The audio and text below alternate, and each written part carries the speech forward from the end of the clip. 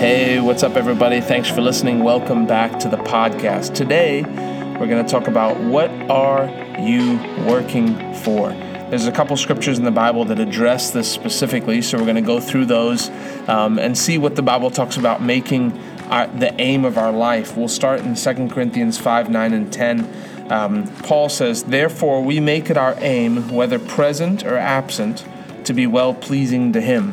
So he's talking about present in the body or absent from the body. So whether we've passed on or whether we're still here on earth, we make it our aim to be pleasing to Him. For we must all appear before the judgment seat of Christ, that each one may receive the things done in the body according to what he has done, whether good or bad. You know, this is the great hope of the Christian faith, that there's a day of reward coming, a day of judgment for those, the terrifying thing for the sinners who choose to reject Jesus, a day of judgment coming. But it's a day of hope for us, that the Bible says every hidden thing will be brought to light, that there are people who are doing things in darkness, that it's going to be brought to light, that every deed will be exposed, that one day everything will come out, and the people who lied, cheated, and stealed and got to the end of their life and didn't get found out, that there will be a day of reckoning for that. But it also becomes the aim of the child of God. Hey, I'm not living for today. I've got my sights set on this day of reward where God's going to reward me. And not only that, but our time here on earth is short in comparison with the length of the reward, if you will, you know? Like, hey, we have 100 years on this earth, but there's going to be all of eternity to live out the result of our decisions within that 100 years. I think when it comes to work itself, people compartmentalize, and we talked about this a couple days ago, but they put things into categories like, man, my work is separate. I got my church life, my Christianity, and then I've got my job, and I just have a regular job, you know, and people look at that as two separate things. But the difference between being a Christian and being, really any other religion or any way of thinking is Christianity isn't just a set of rules that we live by. It's actually the life of God. There's this book that I read, and it's in kind of a tougher English to understand. It's older language, but it's called The Life of God and the Soul of Man. It's by a guy named Henry Scougal, and he says, the only way I can describe religion, it's not a set of rules. It's God's life on the inside of us, causing us to do things out of love. Basically, he says it's not, hey, that we're worried. I mean, yes, at the beginning, there's judgment. People have answered altar calls and become Christians because someone preached a hard message on the judgment of hell. And that's part of the gospel. Hey, you're avoiding this. But ultimately, it isn't this thing that we, like an arranged marriage, where we drag through like, oh, I got to go to church, I got to read my Bible, I got to pray. That's not what it should be like. I'm just doing this because heaven's worth it and I want to avoid hell. Like, Christianity that's what grace is. It's God coming on the inside of you and making you love what He loves, where you hate sin. You hate things that would be displeasing to Him. You're not only saying, I'm avoiding sleeping with my girlfriend or my boyfriend because I know it's the wrong thing to do. There may be a little bit of that, but the main thing is, man, I just love Jesus too much, and I don't want to offend Him, right? I want my life to line up. It's actually the desire of my heart to please Him. I wake up every day, and the reason I talk about work and loving work, it's because no one talks about that stuff. People talk about, thank God it's Friday. Man, I work because I want fruit. I want Jesus to have more people in heaven. I actually want humans to see Jesus, man. Like, that's the desire of my heart. I wake up and I think about that. Lord, would you use me today so that someone else can come into the kingdom of God? Would you use me today to encourage a believer? Maybe there's people that are struggling in their faith. Lord, would you use me for them?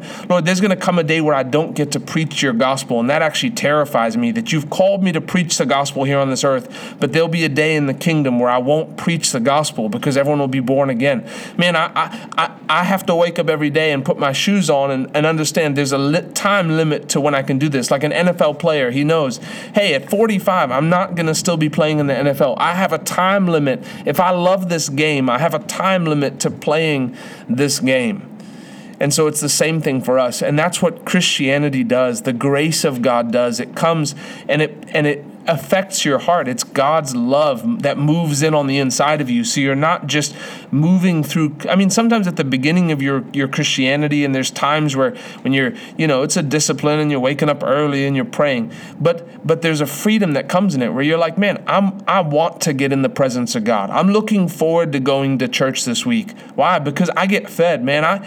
I'm walking in freedom because of the Bible. I'm not dreading reading my 30 minutes a day, my reading plan. Like, this is the Bible. This is the only hope I have on planet Earth. But people compartmentalize, and so God wants us to aim to please Him. And that's really what it comes down to. The Bible actually says in the next scripture verse that we're going to read here in Proverbs, it says, labor not to be rich. So God says here, it's funny because we talked about a couple podcasts ago about is rich right?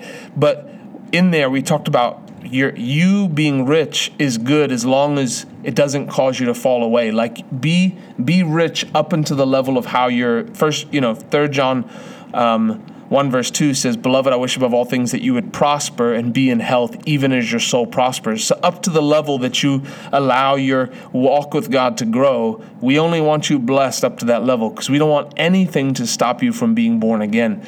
And so that's the barometer, is like he's saying labor not to be rich, because if your main motivation is rich, it's like it said in Ecclesiastes when we covered that scripture, it says, if you seek for silver, you'll never be satisfied with silver, right? If your motivation is working for an easy life, is working for retirement, is working to get ahead. It's, there's people and they confuse that as like the main aim in life, to be a success. Success is their aim, and it seems noble. Like, yeah, you're going to go out and you're going to be a success, and you're going to live a good life, and you're going to, save up for your family, and people are going to be comfortable, and you're going to make something of yourselves, and you're going to go from rags to riches. And it's almost like we deify that. We make that that's like the ultimate aim, right?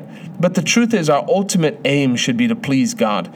In Ecclesiastes, the very last chapter of Ecclesiastes, it says, chapter 12, verse 13, the last couple verses of the whole book, he says, let us hear the conclusion of the whole matter. Fear God and keep His commandments, for this is man's all. The King James says, this is the whole duty of man, for God will bring every work into judgment, including every secret thing, whether good or evil. There's people out there who've been doing really good. There's things that you've been doing when no one sees. You've been at the gas station telling people about Jesus when you don't need, when no one's told you to. You haven't done it because you have a soul goal. You do it because you have a commitment to the Lord. You've been in your prayer closet and no one knows about it. You've been giving food. You've been giving money to the poor and no one knows about it. But there's going to be hidden things that will be rewarded on that day. And we make that our aim. And that becomes an actual protection for the future. Because if your aim is to improve yourself and be better and all that, and that's your main aim, you'll get to a place where maybe a bribe will catch your eye. Someone will, or maybe I read the story, I found this article about 10 millionaires who committed suicide. And one of them was this guy who was a multimillionaire who had bribed. He was in business and he had bribed the president of another country to lower taxes on something he was importing, and he was found out and he took his own life. But here he is, this family man, and everything looks good on the inside, on the outside, but then on the inside, business gets stopped because of taxes, and he says, well, let me go give a couple million to this president and smooth it over, and the president accepted it, and then it came out. And here this guy ends his life. So people you aiming to please God becomes a protection for your life. It becomes a protection for your decisions.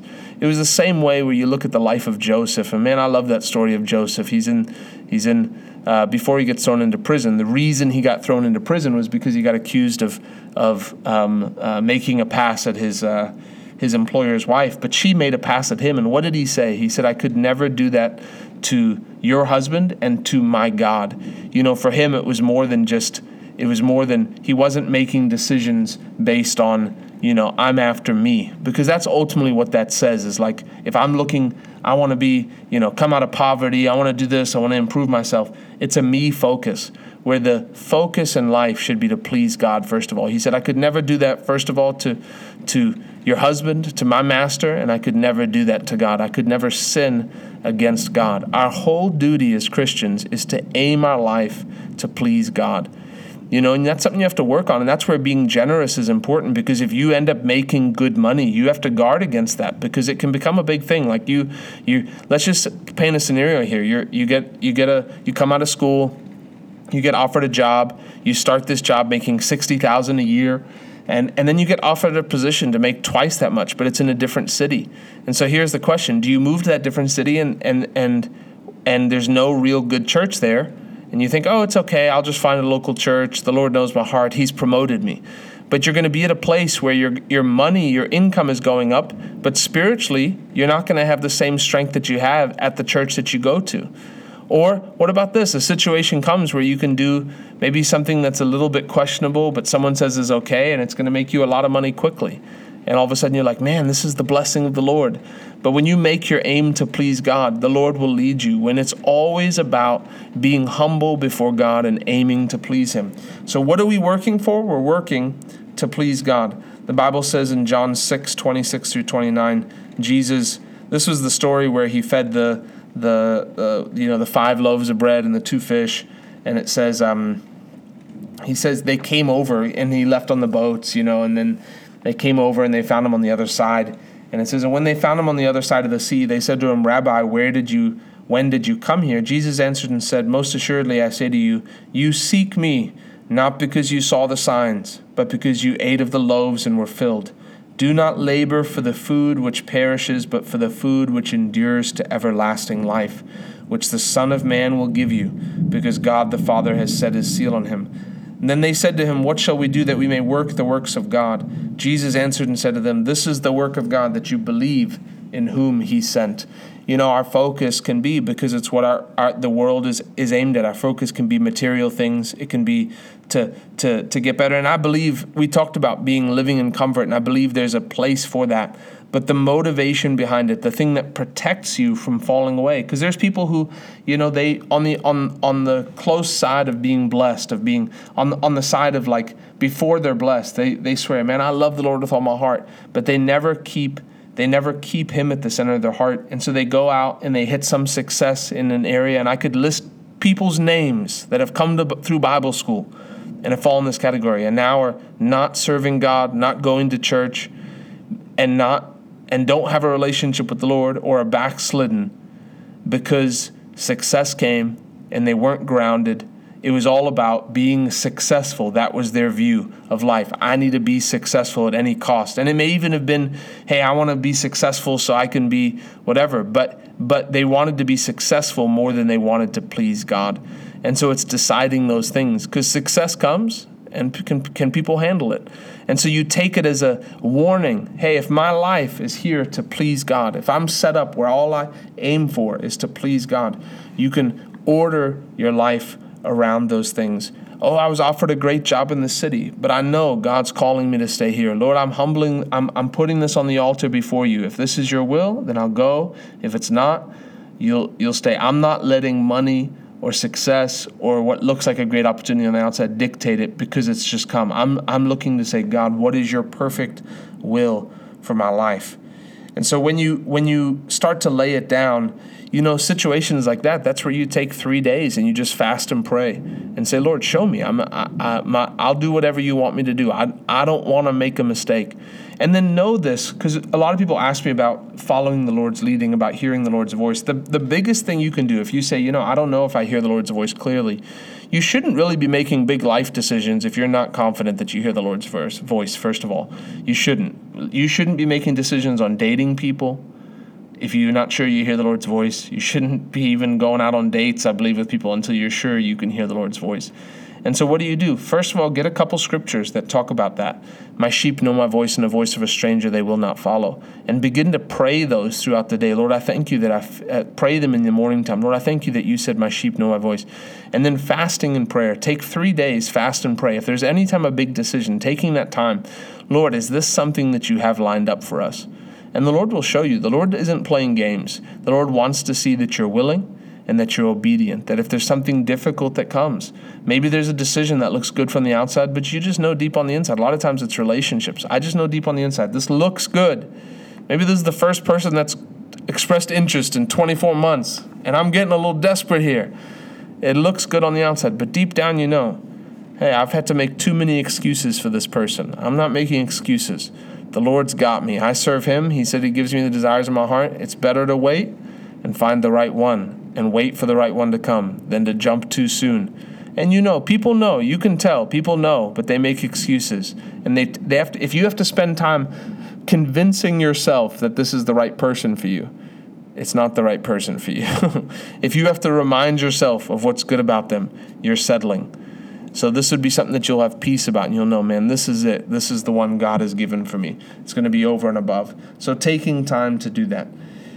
And then I'm telling you, in the end, it'll be worth it. There's things that may not go the way we think they should, but when you make a decision, my aim in life, what I'm choosing to work for, is to please God. This is my number one thing. I'm keeping my eyes on eternity.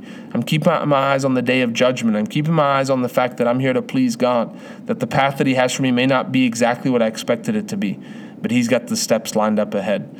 And when you do that, you guarantee yourself a place at the top, because God's going to use you. You make yourself available, and look, we're going to look back at the end and be like, man, there were maybe some things that wasn't called conventional wisdom when I was here on this earth, but they were godly wisdom, because ultimately they got me to heaven, and with a lot of fruit to show for it. We're going to have a lot to rejoice over when that day comes, and it's coming soon.